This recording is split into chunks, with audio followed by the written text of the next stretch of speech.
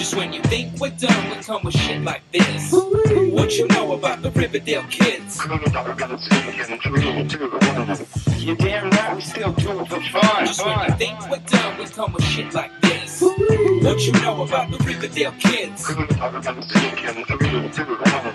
You're damn right, we still do it for fun. The air is thick and I can feel the tension. By the look in your eyes, I see.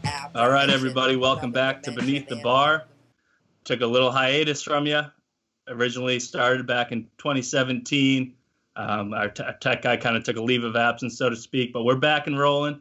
Now a subsidiary under the Brown Bag Lunch Crew pod. It's good to be back. I'm Adam Philpott, co-host, also joined by my fellow co-host, Mackenzie Quinn, and our producer, Jason Vizina. What up? All right, boys, we're back after a little hiatus. That's what I'm talking about. We got put under a little couple IT guys so we can get back in the game.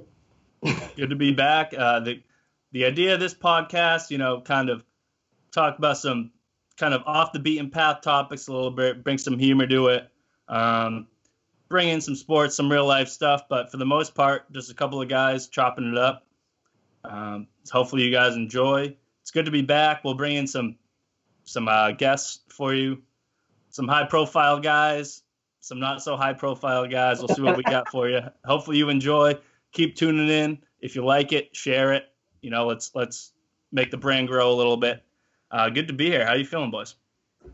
I'm good. I mean, I'm happy to be back. We got probably our highest profile guest to date coming on tonight. I don't know how much higher profile we'll get throughout this whole thing, but leading off with a good friend of mine, professional golfer. So I think we're gonna have a good time. Jay, what do you think? Hey, I'm just here to produce the podcast, so I leave it up to my two co-hosts to be the stars of the show, but we got a good guest for you today. I think it's only right, too. We're some local guys. It feels right to have our first official guest, not only somebody who's doing big things off the island, but also a local guy. He knows the roots, so it's awesome to be able to bring a Gloucester person on as the first person on the podcast. Beneath the Bar, as we mentioned, working under the Brown Bag Lunch Crew title. Let's get it rolling.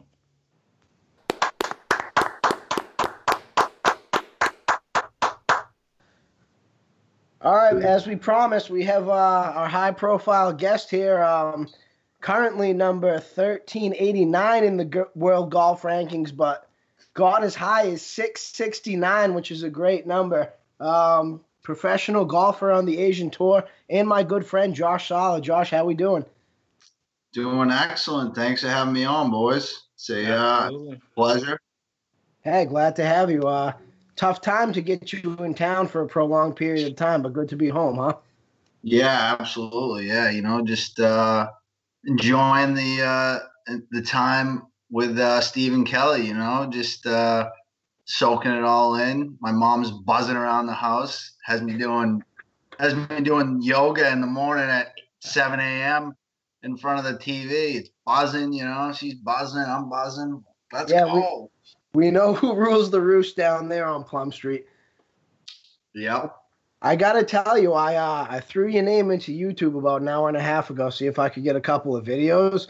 And I got a couple 2-minute tutorials over on Plum Street, and I couldn't help but find myself into a pigeonhole of Peter Hood videos after that. Fucking love that you're giving the Bass Rocks Golf Club members a little professional teaching here and there. Something, anything to stay busy, right? Like, what are you guys doing? What are you guys doing to stay busy? Obviously, you both are still working, right? Yeah, still working. Just taking it day by day, kind of uncharted waters for everybody, but just hopefully we can get back to normal sometime soon here because I got to get out of the house. Got to do something. I got to tell you, if it wasn't for the Aveeno lotion, I would have a really tough patch of chafe on me right now. Because it's either working or rubbing, baby. Either that, couple Bud Lights here and there. What are you going to do? Yeah, I get that. Yeah, no doubt. But as far as having you on, Josh, big guest for us. Pretty big trailblazer at golf in Gloucester, for being honest. First guy to really make anything out of it. Sacred Heart from high school.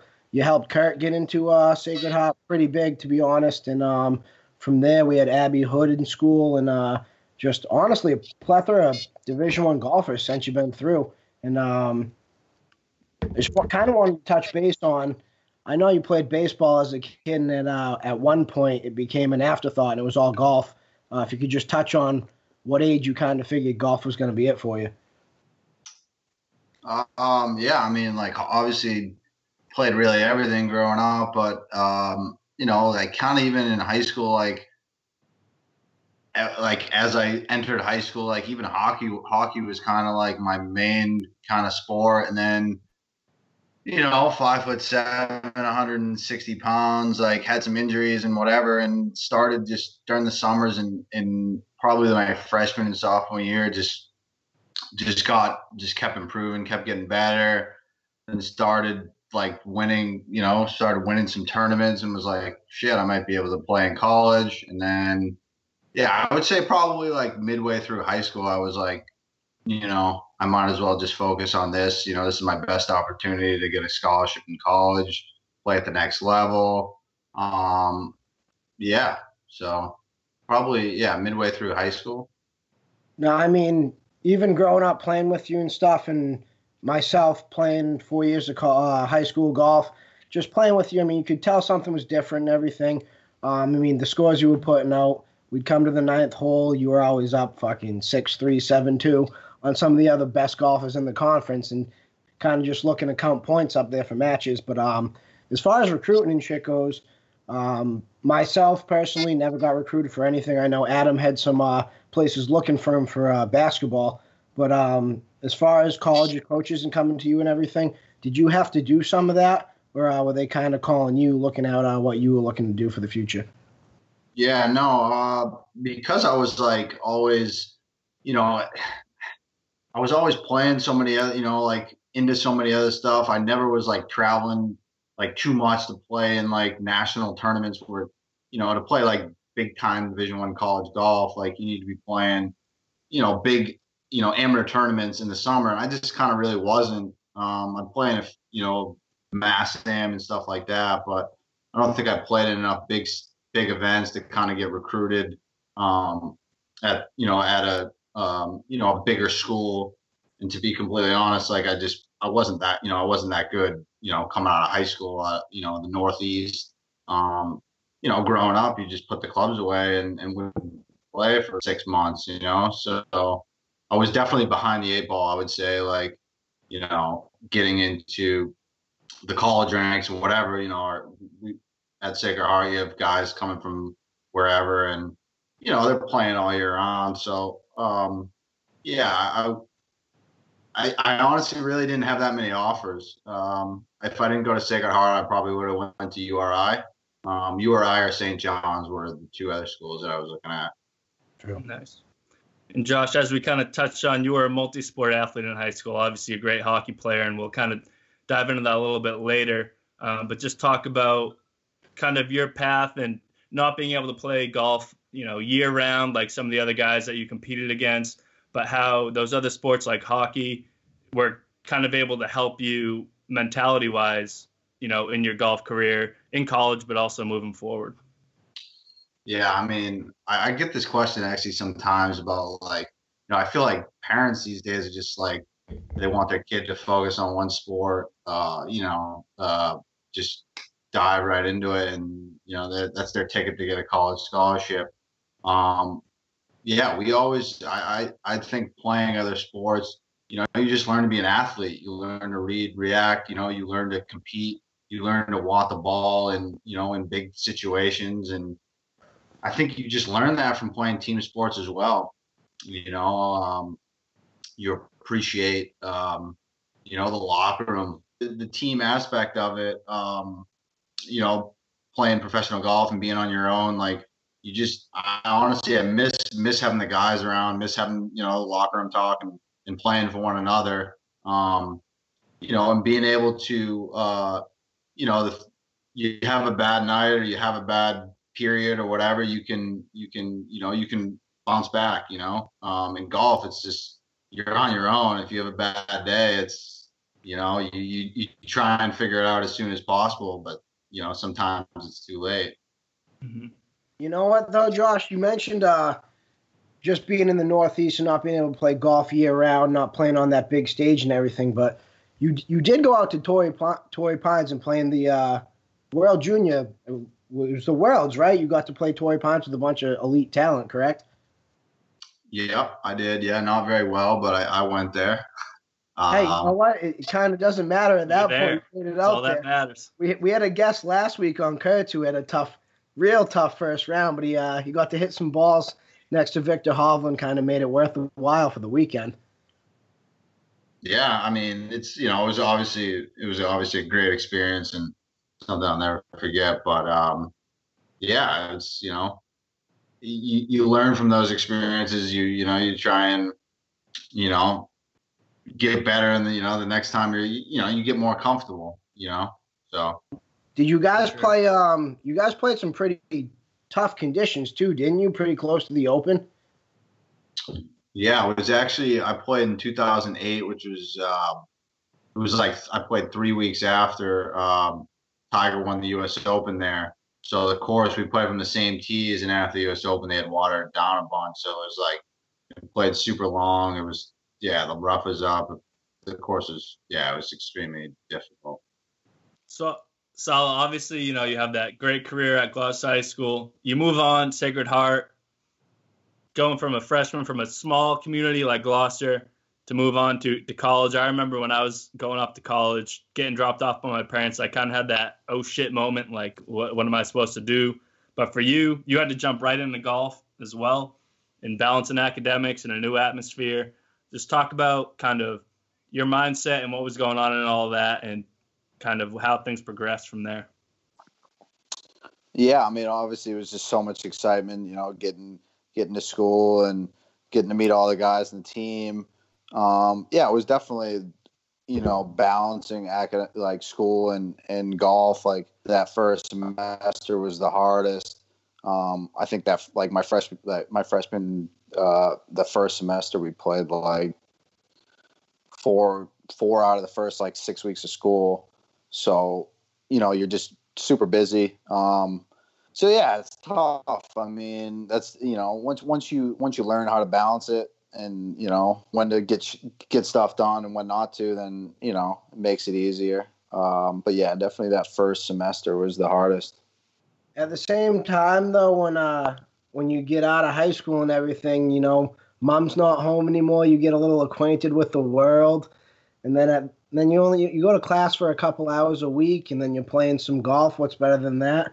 And then comes the beers and the sniz. So, I mean, after your freshman year, especially when you're playing such good golf, the world's got to be a little easy on a small campus like that. Everybody knows where you are. I mean, you could hit a pitching wedge from one end of Sacred Heart to the other one.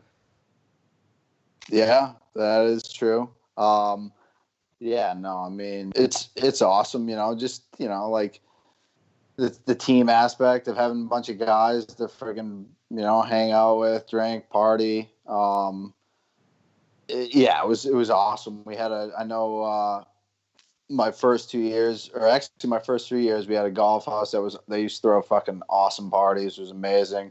My freshman year having to do, I remember the first party at the golf house, I had to carry around a fucking Black & Decker drill the whole time. And if I put it down, I had to shotgun a beer. So I'm fucking carrying this Black & Decker drill around the whole damn party the whole time. It was great. Did you have a homework guy? Somebody, obviously, Division I athlete. Did you have a guy on campus, a little squirt, kind of just pass along the classwork, say, hey, I need this done by Monday, that type of deal? I mean, you could definitely find one of those.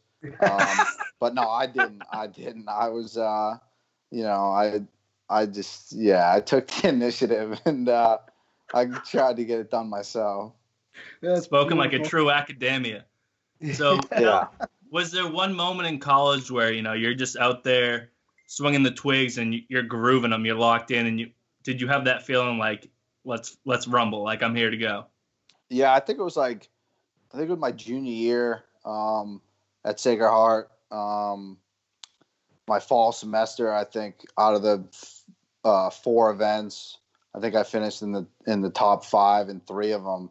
And I was just like, I lost in a playoff twice, and then I finally won in the spring. But in that fall semester, I was like, I think I could, play at the next level. That was like kind of daddy's in the zone type moment. Yeah, it just was just kind of, it all kind of came together, and I started playing well, and if you're contending every week in a decent field in a college event, like you feel like, especially for a New England guy, that you could take your game to the next level.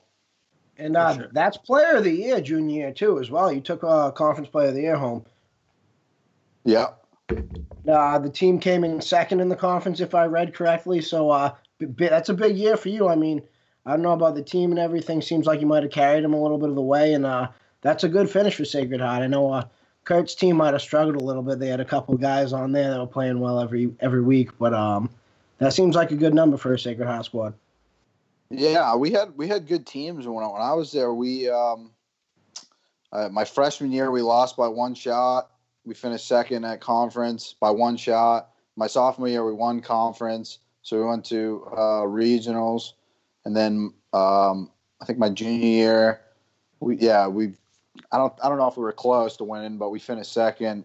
I think we progressively got a little worse the last couple of years, but for a Northeast school, we they pretty good program overall. Unfortunately, there's been some like Title IX stuff where they've had to drop the scholarships and whatnot.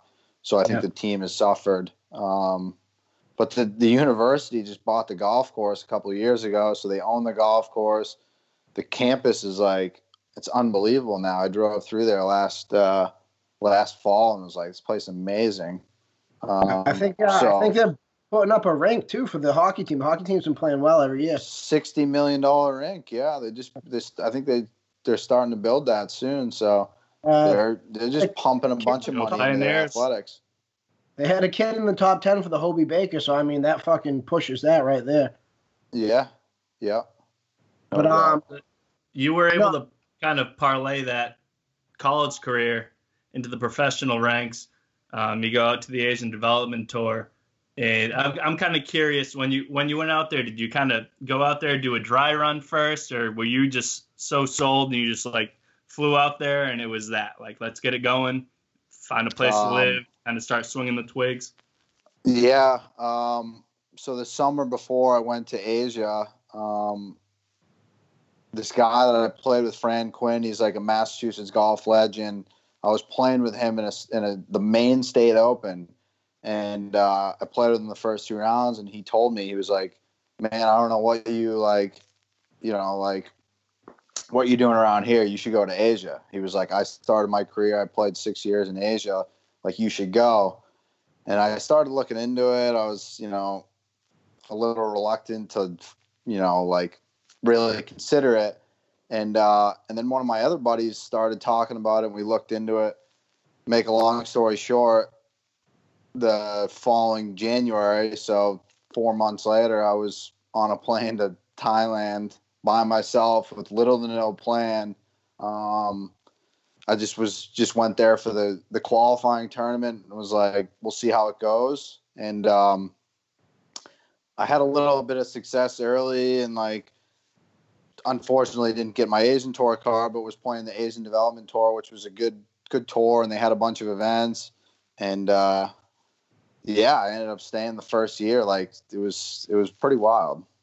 Incredible. So when you first went over there, did you have an apartment set up, or you just went? I mean, you went over there and everything, probably living on your own. Kind of give us a little of the day-to-day between living on your own, I mean, in a place on the other half of the world, and playing golf for a living, like kind of what you went through. Yeah, so I at the qualifying tournament, I met this kid, this Thai dude. I played a couple practice rounds with him, and then like randomly I just get paired with him in the first 2 rounds of the tournament. And he was staying at the same hotel as me, and we just became pretty good friends. And like, I told him that I was like planning on staying there, and I was planning on going up to Bangkok. The qualifying tournament was like a 3-hour drive from Bangkok, and I told him I was planning on going up to Bangkok to find a place to live. And he was like, why don't you come back with me and I can help you. And it's like, all right, perfect. I have no, like, I don't know what the hell I'm doing. I'm in Thailand. I don't speak Thai, obviously. Like what the fuck am I doing with my life, And so as a kid, I stayed at his studio. It's like literally like fucking shoebox apartment in downtown Bangkok. I stayed at his apartment for 3 nights, and he helped me find a apartment to live in. So he helped me find an apartment. I moved in there, and I lived by myself for the first 3 months in fucking Bangkok. And yeah, I mean, if it wasn't for that kid, like if I didn't meet this kid, like I probably wouldn't have made it. Like I probably would have just fucking called my mother and told her to book me a flight home because I was gonna freaking, Is he still out with you? He's still playing it all? Yeah. So this kid at the time, so when I went there, I was 24 and he was 18 years old. He had just turned pro. Oh, shit. And yeah, he's a good player, but yeah, he was at that time he was going to college in Bangkok. He was just taking a few classes, whatnot, and his parents had bought him a condo in downtown Bangkok to like go to the college. And yeah, the kid was a saint. Like, just found me this apartment. Was like my big brother for a fucking week. Yeah, like negotiated a deal for me for this lease. Yeah. Like I showed up at this condo. Nobody spoke English. I'm like, well, like, how am I supposed to communicate with these people? And yeah, he got it all locked in, and yeah, I lived by myself for the first 3 months before I met anyone really, and then I ended up moving in with a few other American boys. So golf aside, you go out there to Thailand. You're 24 years old.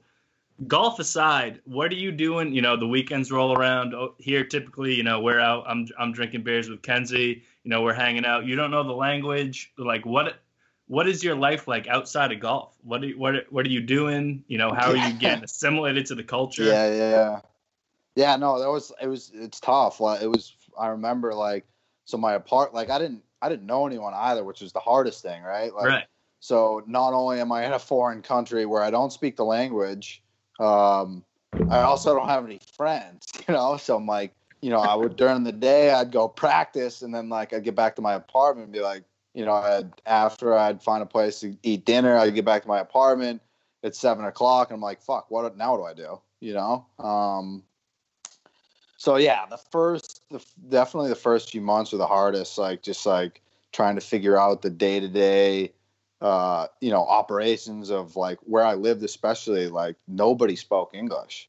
So I can remember like I used to eat at this restaurant right by my condo, and the first time I went there, I look at the menu and it's all in Thai, and there's just like pictures, and I just pointed at something. Yeah. I'm like, that'll probably be decent, right? So I just pointed at it, and for like 3 straight days, every time I went there, the same lady was working, and I just said same. I said same. She just like brought the same thing, and like, yeah, hey, it was crazy. That's a borderline Thai right there. Yeah, same. Like she'll get that, but yeah, like looking back, like the fact that I was able to survive those first few months with like, not knowing anybody and obviously not knowing the language, and it was hard. Like, certainly there was numerous occasions at night where I was like in my apartment, like, what the fuck am I doing? No, but I mean, we know you went out there for golf and everything. That's the main goal. But I know deep down, like you got the sickness in you, as many of us do. So, I mean, after the first couple months, when you kind of got a little more into the culture and everything, got a little comfortable, a couple boys, did you guys go out, you rip it up a little bit? I mean, I'm picturing a little hangover, a couple American guys walking the streets of Bangkok kind of fucking shit up. So yeah, what's the first time you woke up in Thailand and you were like, what in the hell happened last night? Yeah, I mean, there's no doubt, like, Bangkok is the fucking jungle. That place, I mean, like, the city is, I mean, it's just a massive city. Like you can find anything and everything there, like just stuff that you just can't even fucking make up. But if you're a fucking foreigner in Bangkok, like, I don't have the best game in the world, but you'll be all right. Oh, you do just fine, bud. But getting back to the golf a little bit, I mean, you have 2 professional wins on the tour. I know I saw a pretty big putt on the internet from pretty deep out that clinched one of them. You want to walk us through that a little bit, or kind of just tell us how it was winning a couple professional tournaments and kind of realizing you made it a little bit?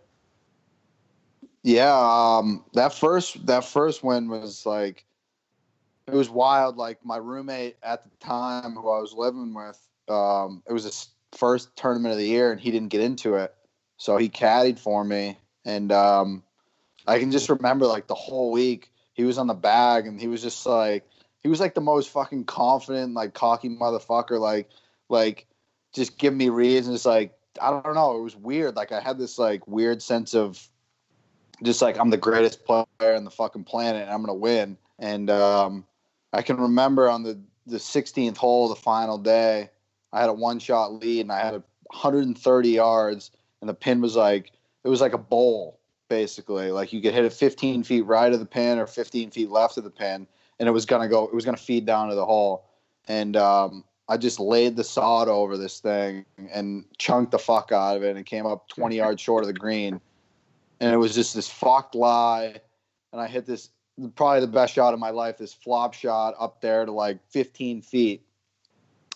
And my buddy was like, before I hit the putt, he's like, dude, just fucking be aggressive with it.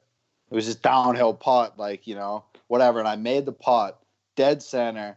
And I walked to the next tee, and I'm like, I'm gonna fucking win this tournament. And Let's go. And I burnt. And yeah, the 17th hole, I can remember being in the fairway, and my buddy's like, yeah, like, it's just a tuck back right pin. And he's like, yeah, like 10, 15 feet left of it. And I'm like, fuck that, I'm going right at it. And I stuffed it in there 3 feet and made birdie. And I kind of got unlucky on my approach shot into the last hole. I kind of spun off the ridge, and I had 30 feet.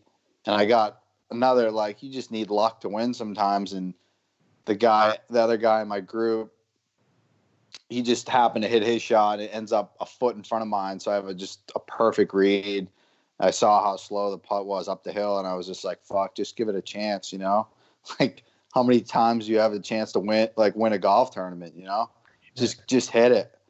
And fuck, luckily it went in, because I was probably going to have like 5 foot slider down the hill. So you won your first professional tournament. Yeah. In a foreign country.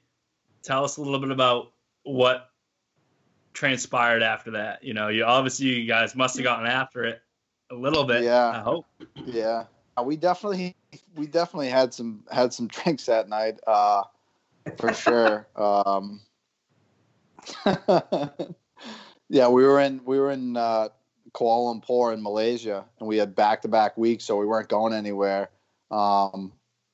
So we were there for 2 weeks in between events after the first one. So needless to say, I bought plenty of pictures for the boys. Boy. Love it. You hitting a 70s Bush chunk muffin on 15 during a win is all time though, and coming up 20 yards short on a 130 yard pitching wedge is beautiful. Yeah, after I got that one up and down, I was like, I remember walking to that next tee and being like, dude, I'm winning. Like, I just got that shot up and down. Like, right, we're dude. winning. Let's go get it. I got that one out of the way a little bit. I'm here. Yeah. So obviously, bring you on the pod. We had to do a little bit of our homework. So you're out there, you find some success. Talk to us a little bit about this picture. It's not incriminating. We just got to know what the whole thing behind it. And we'll put it up on the pod when we get this thing up and posted on Spotify, on all the platforms. But just walk us through this picture a little bit. Oh, damn. Yeah, so fucking, yeah. I mean, you saw Tiger King. You see how people are with their animals, right? Yeah, so I'm sitting in this this restaurant. It's kind of a restaurant where there's like a outdoor area, you know, and I see this guy pull up on this motorcycle. I'm sitting there and I'm facing the road, and I see this guy. He pulls up, and there's a fucking monkey like wrapped around him like it's his girlfriend. I'm like, what the fuck is going on here? So he walks in, he sits down, he orders the monkey, or he orders, and he's got the monkey's drinking out of the straw like he's a human. He's like, has a plate of food for him. He's like picking it off, like feeding the monkey. It was like, dude, I don't know, man. Some people are into some stuff. You know, my first thought was like, this monkey looks like he could caddy 36 holes with no problem. You know, he's up there, he's sipping, he's got 2 drinks in front of him. One of them's a pitcher. You know, it looks like he's sipping on a mixed drink, and then it looks like he's got a beer next to him. And I'm like, this monkey could tell stories better than anybody I know. He was sitting the way he was sitting at the table with his plate of greens. It was like, holy shit. Yeah. It was like, you know, he was getting his freaking electrolytes from that fucking Gatorade drink he was drinking, and then he was fucking eating some cucumbers. Like, what the like, yeah. Oh, that thing probably could have done fucking 95 chin-ups and no problem after that. Yeah, definitely. As far as that goes, I mean, you had your buddy caddying for you on that win since he didn't make the cut. What do you usually do for a caddy? They kind of just throw one out at you? You guys go through the language barrier or what? So yeah, there's like a group of Malaysian guys that follow the tour. That if you find a good one, you'll keep them for a while. But a lot of, I mean, it's bad to say, but a lot of the guys are kind of, you know, they're like, they'll be good for 2 weeks and then they won't show up. They're just unreliable. So a lot of times you just take a local caddy. Yeah, most weeks just a local caddy. Guys that have caddied at that specific course for, 20 years or whatever. Which I like that. I like that. They a lot of times they know the greens or they got the local layout and everything. They get the local. Yeah, they got the local layout and sometimes with those the Malaysian caddies, that the guys that follow the tour and will caddy, they sometimes will just get way too negative. They're like, they know that if basically their pay is how you play is how much money they're gonna make. So like if you're not playing that good, they start to be negative. They start gonna bury you a little bit. Yeah, they start chirping like, it's like, bro, like I'm paying you, like let's be positive. Like I didn't try and miss that 3-footer. Like, shut That's up. incredible. They're chirping. Yeah, they some of them get mouthy, and I mean, I know the guy in my second win, the guy that I had, I mean, he was awesome that week. He said, he had a few one-liners down the stretch that, like, I made a putt or, hit a good shot, like, under the circumstances. And, I tipped him 10% of what I made. And 2 weeks later, when I saw him again, he was asking me for money. Like, it was just, yeah. Like when he's not even on the bag carrying the sticks? No. So usually you pay the caddy at the end of the week. Yeah. You pay him per day, and then you pay him a percentage of what you make, depending on how you finish. And before the tournament even started, he was asking me for money, and I was like, 2 weeks ago I just gave you that amount of money, which is a shitload in Malaysia, and he probably spent half of it that night on booze. Definitely. No, he took the boys out for a big night out. He got paid. Yeah, he took all his friends, and he was wearing a big ass fucking necklace around his neck, and I was like, "You're an idiot." Honestly, Josh, I got one more serious one for you. I know that you were kind of close to making the jump into the next tour a couple of times. I kind of know you got rained out on one of those. Walk me through the steps of what we're going through over here and how you can kind of make the next jump to where we're going. Yeah, 2018 was definitely my best year. I played really like just consistent the whole year. I won, had a few top fives. And then there was just a weird ending to the year where, the last round of the last event got canceled and whatever. And you had to finish top 7 on the money list to get to move up to get your Asian Tour status. And unfortunately, it didn't work out or whatever. But yeah, kind of like my focus now. Just want to get back home and play in the U.S. So just trying to. I before the year started, I wanted to play PGA Tour China, and just try and finish top 5 so I could get web.com status. Yep. Play that next year. The guy that's actually leading the web or it's Korn Ferry now. The guy that's leading the Korn Ferry money list, David Kocher, he played PGA Tour China last year, and he's number 1 on the money list. He's going to play the PGA Tour next year. I played with him a bunch last year. Just kind of, it's just the easiest way to move up. That's just really like, everyone's goal is just kind of to move up to the next level. And unfortunately, like it's kind of taken me a little longer than I've wanted. But yeah, like, obviously right now with the way the uncertainty, who knows? The season in China is probably going to get canceled. So I don't know. Yeah. So we'll see.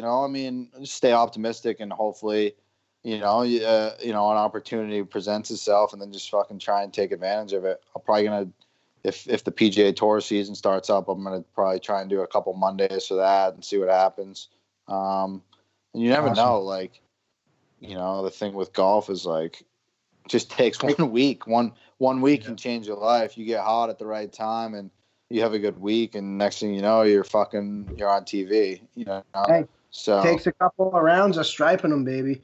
Yeah, so we'll see. So talk to us about a little bit, obviously. So you're over there in Asia.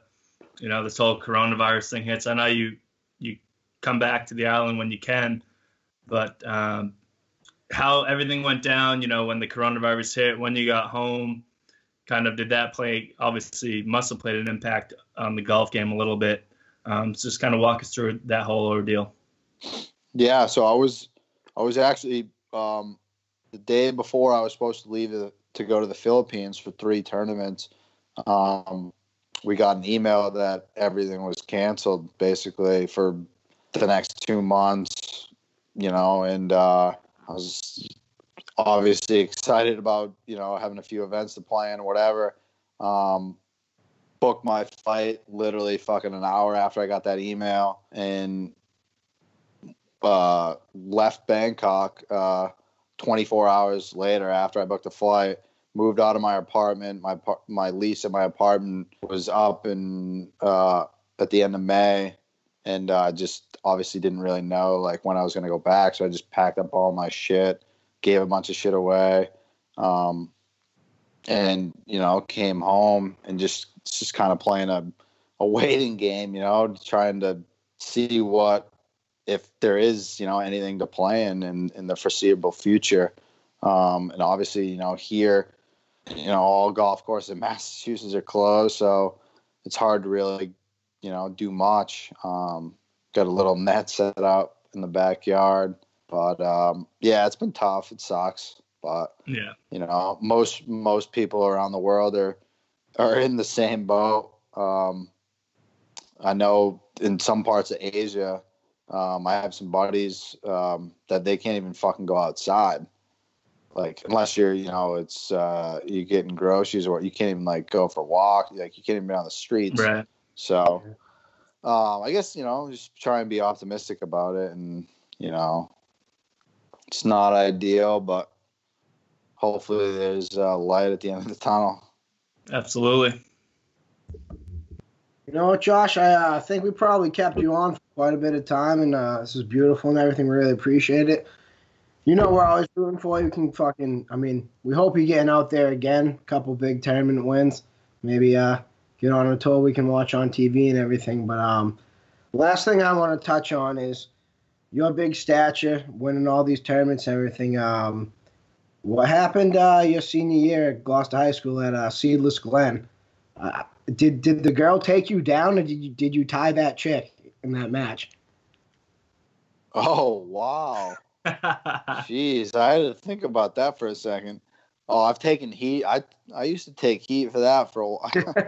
I took heat for that for a long time. No, the girl was good, and she was teeing off from fucking 150 yards in front of me every hole, and she was driving the greens. She was driving the greens, and she was, she met 2-putting for birdies, and I chipped in on like the 8th, or I think I chipped in on the 9th hole to tie her, and I fist pumped. Like I was like fucking, I was pumped that I like didn't fucking lose the match, or I don't know if I lost it or won it. I forget. I think you got the tie there. Hey, shooting like a 32 and tying some chicks, pretty impressive once you're teeing off that close. Yeah, but I remember, I fist pumped, and fucking Tyler C was chirping the fuck out of me.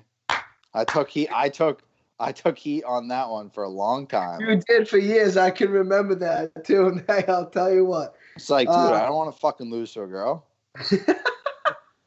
I played those holes too, dude. She was hitting fucking 8-iron into some par 4s.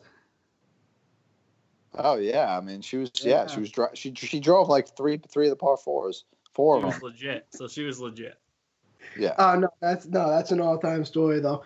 But Salah, we really appreciate having you on. I mean, we're all proud of you and everything. I'm pumped to have a couple beers with you when this is all over. We haven't really got to kick it in a bit, but I'm pretty sure my brother's hanging in the shadows right now. He kind of wants to go at you, so we're gonna let him have his word. Yeah, well, I gotta hear. This is per Tom Malloy DMing me on Instagram, just giving me a heads up. The Instagram birthday post, Josh. You're part of the crew that wishes happy birthday upon themselves. Let's hear your take on this scenario. Oh boy. All right. Yeah, so I didn't know what you're supposed. Honestly, I didn't really know. I think, your friend's birthday, just fucking call him, Yeah. Just call him. I agree. Or text him, right? Like, why do you need to use social media as a platform to wish one of your boys a happy birthday? And so obviously on my fucking birthday, I got all these things, and I thought that was like the right thing to do was to like. I respect that. To fucking add it to your story, Yeah. And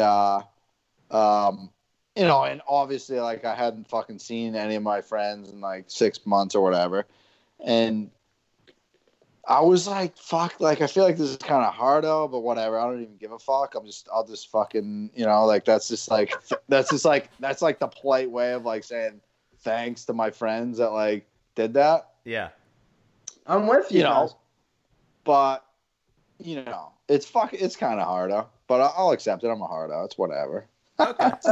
Speaking of Tom Malloy, we got to give a quick plug out to Neptune's Harvest for all your agricultural needs. You know who to call. Local company, fully sustainable. Those are the guys you need to go to.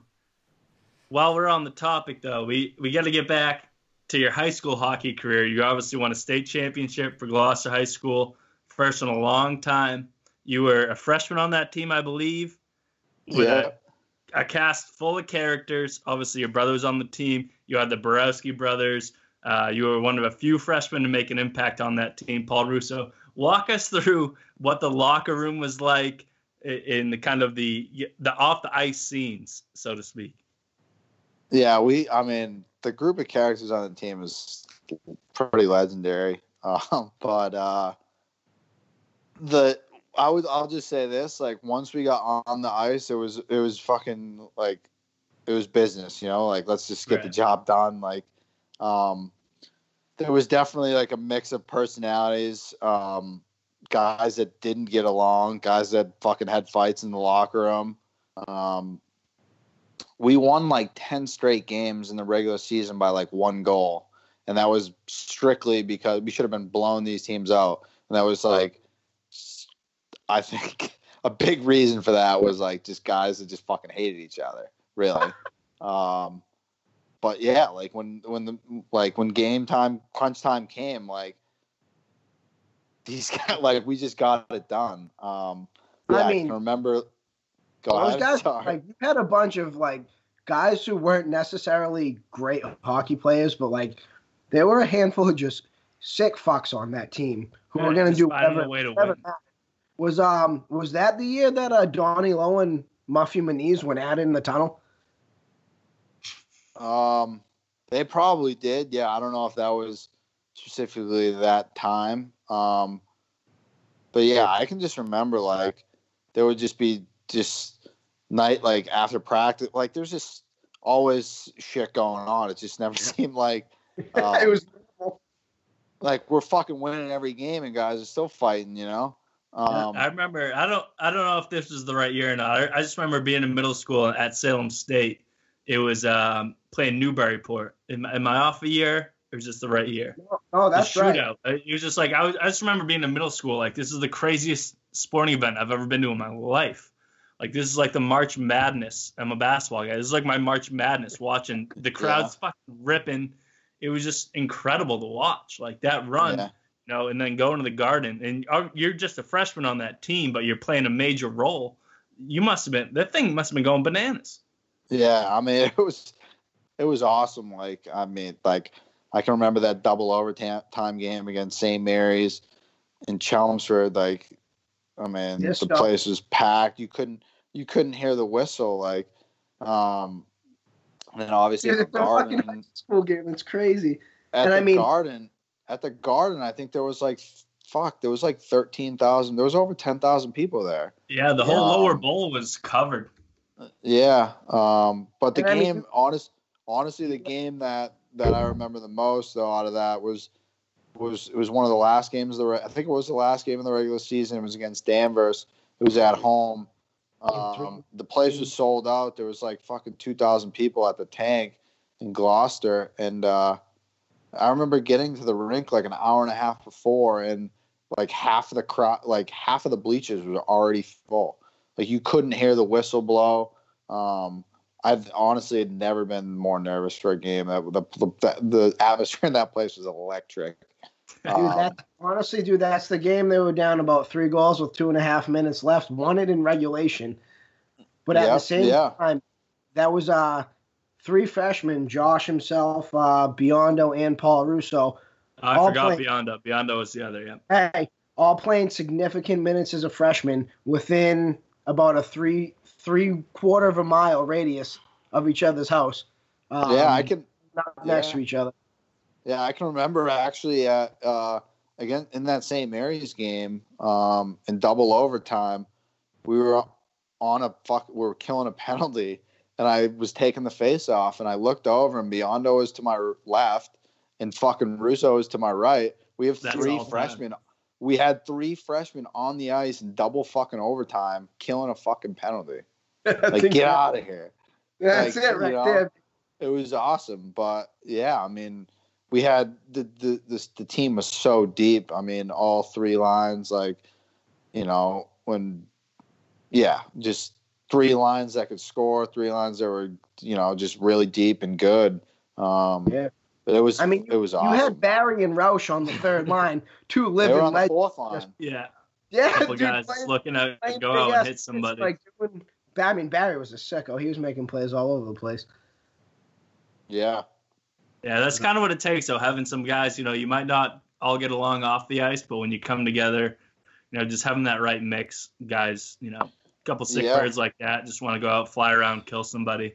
So you ultimately end up winning the state championship. You're a freshman, you know, with your buddies. After that game, you take the bus home. You know, you beat Cole Cassidy in the Garden to win a state championship. What happens after that? You guys getting after it? You know. I remember we came into Gloucester, and there was a fucking parade around the city. We were hanging out of the bus. We had like the party bus that that took us to the game, you know, that took us from Gloucester to the Garden. And when we came into the city, we had to fucking from Burger King into the city, we had the escort. And dude, there was fucking people lined up all on the sidewalks, beeping, just crazy. Like, I mean, it was wild. Like, I remember hanging out of the bus, fucking slapping hands with people. Like 15 years old, babe. Yeah, I mean, that was probably huge. 14 at the time. For Gloucester, you know, that was kind of before the football era where they went on their run with state championships. So for you guys to win one at that time, you know, that was huge for the city because they haven't been a part of a winning culture, state champion culture up before that. So for you guys to get one at that time, it was like, that was, again, I'm not a hockey guy, but I remember going to all the games and the places were just jam packed. So to come home and win that title, you know, that was huge news for Gloucester in general. So, I mean, that was me growing up. That's I mean, playing hockey. I never got to experience something like that. I mean, we got a couple of times the tank was 3/4 capacity, and I thought that was pretty cool. But, I mean, growing up in the 8th grade when you guys won, that was kind of the highlight of my life at that point. I mean, especially you playing with your brother and everything. But I do have a producer question right here from my co-host, Jason Vizina. What's going on? So none of us on the show were really lucky enough to play with our brothers in like real sporting events, maybe like Magnolia softball or something. But what was it like going on that run with your older brother scoring the game? He scored the game winner in OT. Like, what was that feeling? I mean, you grow up with your brother. What was that? What was that feeling like? Oh, what a question! Good question. Yeah, I mean, we played on the same line. Like, yeah, he kind of just took me under his wing, fucking showed me the ropes, got in my face when I was being when I was being soft and wouldn't take a hit. No, but it was awesome. Like, obviously, you know, seeing your brother score the game-winning goal in the Boston Garden under those circumstances to win the state championship, like, it was awesome. Like, I mean, you played on his line. Were you on the ice for that? You come off the bench? No, it was he was playing actually defense at the time. And yeah, like, I think in overtime or at the end of the games, he would go back to defense, and I think another forward would move up to my line. Yeah, he took it from basically the goal line to goal line to score.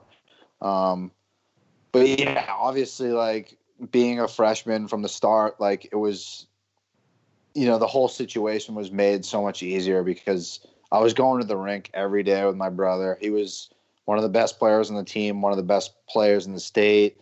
You know, just seeing that, I was just more comfortable, you know, because I grew up with him. You know, I was fucking beating his ass when we were young, you know. So when I go, you know, so like, why can't I go out there and make an impact? That was kind of the mentality that I had, that I was the fortunate one that, you know, had that front row seat, you know, to school every day with him, to practice every day, that could pick his brain and got to play on his line and you know, he could tell me to fucking pick it up. Absolutely. You know what, though, Josh? Fucking very rare that 3 freshmen can kind of integrate themselves into a team that good and do something that special. It's not like a rebuilding year and everything. And you guys didn't miss a fucking beat. I mean, Paul played 1 million minutes. I can go on the record saying Biondo's one of the most talented kids I've played with my entire life, no matter if he is an ass clown or not, and he'd fucking tell you that himself. But you guys did an absolute number on that team to help them win that state tournament. And I'll still tell Tommy that kid on Coyle Cassie gave him half the net in overtime. So it's not that great of a goal. But we appreciate having you, and this has been a real pleasure. Love having you on. I'll call you this weekend for a couple of beers, my friend. All right, boys. Thanks for having me, Philly. Fucking Kens. Let's peace out. Hey, cheers. Be safe. Stay sane, and yeah, whatever you're drinking, maybe just take a sip. Cheers. Thanks, guys. See you, boys.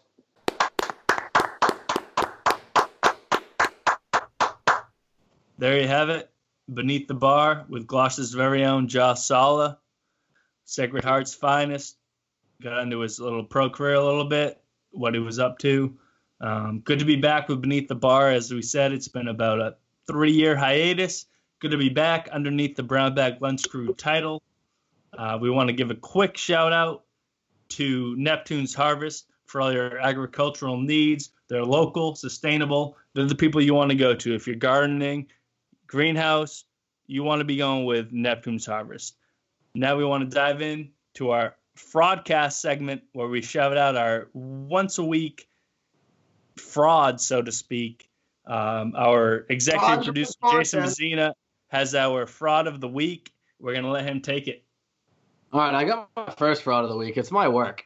I mean, Corona stinks. I get that. People are dying. It sucks. I'm working from home. It's the balls. Listen, I can work from home 3 to 4 days a week and go into the office 1 day a week. I'm pretty sure I would say a third of businesses that are behind the computer can do that. Philpott, you guys think you could go? I mean, I could stay home. I do the same amount of work, and I friggin' slack off for half the time. And rip about 14 bowl hits. No, I think you're on the right. I think you're on the right track with that. I'm all for the work from home type thing. For me, I don't have a kitchen table. I don't even have a kitchen. I don't have a table, so I don't have an environment that can support that. But I think you're 100% right. Like, if for all the workers out there in quarantine, if you have a setup where you can work from home and do it efficiently, why can't you be doing that year round? Yeah. I've been playing on my lunch breaks. 2K18, I think. I've been playing as a 07-08 Celtics against old teams every day. It's the best. That keeps him in the mood to do work after lunch. So, Ad, hit me. Who you got for a fraud these days? Who do I have for a fraud? I guess I am on record with this, but my fraud of the day or of the week, whatever you want to call it, is kind of the city of Gloucester. Like, we're in quarantine, obviously. Yeah, it's hot take. Obviously, we're in quarantine and nobody likes it. Obviously, you kind of got to do what you got to do. You got to stay home, stay safe, 6 feet apart and all that. But, everybody that wants to complain about Fiesta not going on, Fiesta might be getting pushed back. You have to take a step back and think, like, what are you doing? Because I drive, and I'm still social distancing, so I work out of my parents' house. Just I'm more productive, so I go to my parents' house in Magnolia. I live on my own, so every day I wake up, come in contact with nobody but myself, go right to my parents' house, work, do whatever I got to do, go back home. But every day I'm driving and I see people on the boulevard. It's like there's 100, 150 people on the boulevard. It's like you can't complain about events or, your summer being pushed back when you're still doing all of this stuff. So what are you really complaining about? It's like, oh, how are you going to push back Fiesta? It's such a moneymaker for the city with the tourists coming in and all the money. It's like, no, we understand that, but you're still on the boulevard walking around. There's a million places in the city to go take a walk. You can walk down your street, Goose Cove. Ravenswood is closed down now because everybody went there, but it just seems ridiculous to me. I don't know how you guys feel about it, but I mean, Curtis is raising his hand right now, so I think he's jumped. Kurt, give us a little producer's input. I got to get a fraud of the weekend, and it's the whole thing. I hate social media trends, and it's the post your senior pictures to honor the class of 2020. What's up with that, guys? Cuz you know what? I just don't get everything you're just a hater on. Jay, how does posting my class picture help the class of 2020? That's all I need answered, and I'm out. After that, I'm out. It's just something to pass the time. Why, Kurt, how does you walking over a stage do anything for you? Just let the fucking kids have their time. Yeah. They don't get to go. Definitely... Hey, listen up. They don't get to go get drunk and fuck after prom. They don't get to do much. They can't walk across a fucking stage Let him post a picture, like some overpriced picture that they did in the auditorium. No, but Ken's. It can be them if they want. I agree. Why do I need to see, my dad posting a picture Yes, of his senior picture? that's what I'm How does talking that about, benefit Adam. the class of 2020? Because that's the last time his balls didn't hang to his ankles. He wants to let people know. All right. Timmy skips. Let's go. All right, but as far as we're going to close this out, I have a fraud that I'm going to pick on from fucking about 2001 to 1999. His name's Joe Thornton. He's kind of a fucking loser. But as far as we know, he's going to be a Hall of Famer in the NHL and all this shit. People love him for all he's done. He's got a fucking great beard and all this shit. But he played a 7-game series against Montreal when I was 12 years old. And he scored 0 points while being the best player on the team, yet having 14 penalty minutes and no points in 7 games is bananas. And the thing that I found out today is before that, 3 years before that, he had 0 points in 6 games against the same team. So I think Jumbo Joe is a pretty big fraud, and he could go play in a couple fucking Broadway musicals for all I'm concerned. I hear you. And I'm not the biggest hockey guy, but when you dive in and you look at Jumbo Joe's career, and I did this like a while ago just to see where he was at, because I was like, damn, Joe's still doing it. And then you look up in like his stats, he's up there in assists, he's up there in points. His career over a span of time is pretty legit. Like, there's no doubt he's a Hall of Famer, obviously. You obviously hold the grudge. You're a Bruins fan, I get that. But Jumbo Joe has got to be up there, especially when you're talking about American hockey players. He's got to be one of the all-time best to ever do it. Adam, I don't want to fuck with you on this, but he's Canadian. Canadian, yeah. Yeah, he plays for the Canadian team. I was going to say, if there's one... Delete it. Yeah, you got... Delete it. No, you gotta include that. You gotta include that all the time. That's so good. No, we'll take that though. But as far as sponsors go, we're gonna give our Life Solutions group out a little shout out here. I think I lost the text message, but we're still here, and we're gonna say, you know what? As far as building wealth strategies from Wall Street to Main Street, we're gonna have to go with Life Solutions Group and the Pratts. If you guys need any help trying to figure out what you got to do with the your extra pennies on the week, we got to call the Pratts up, and no matter how big, small, or ugly they may be, we're going to call Life Solutions. More American than Joe Thornton. Just when you think we're done, we come with shit like this. What you know about the Riverdale kids? You're damn right, we still do it for fun. Just when you think we're done, we come with shit like this. What you know about the Riverdale kids? You're damn right, we still do it for fun. The air is thick and I can feel the tension. By the look in your eyes, I see apprehension. Another dimension and another...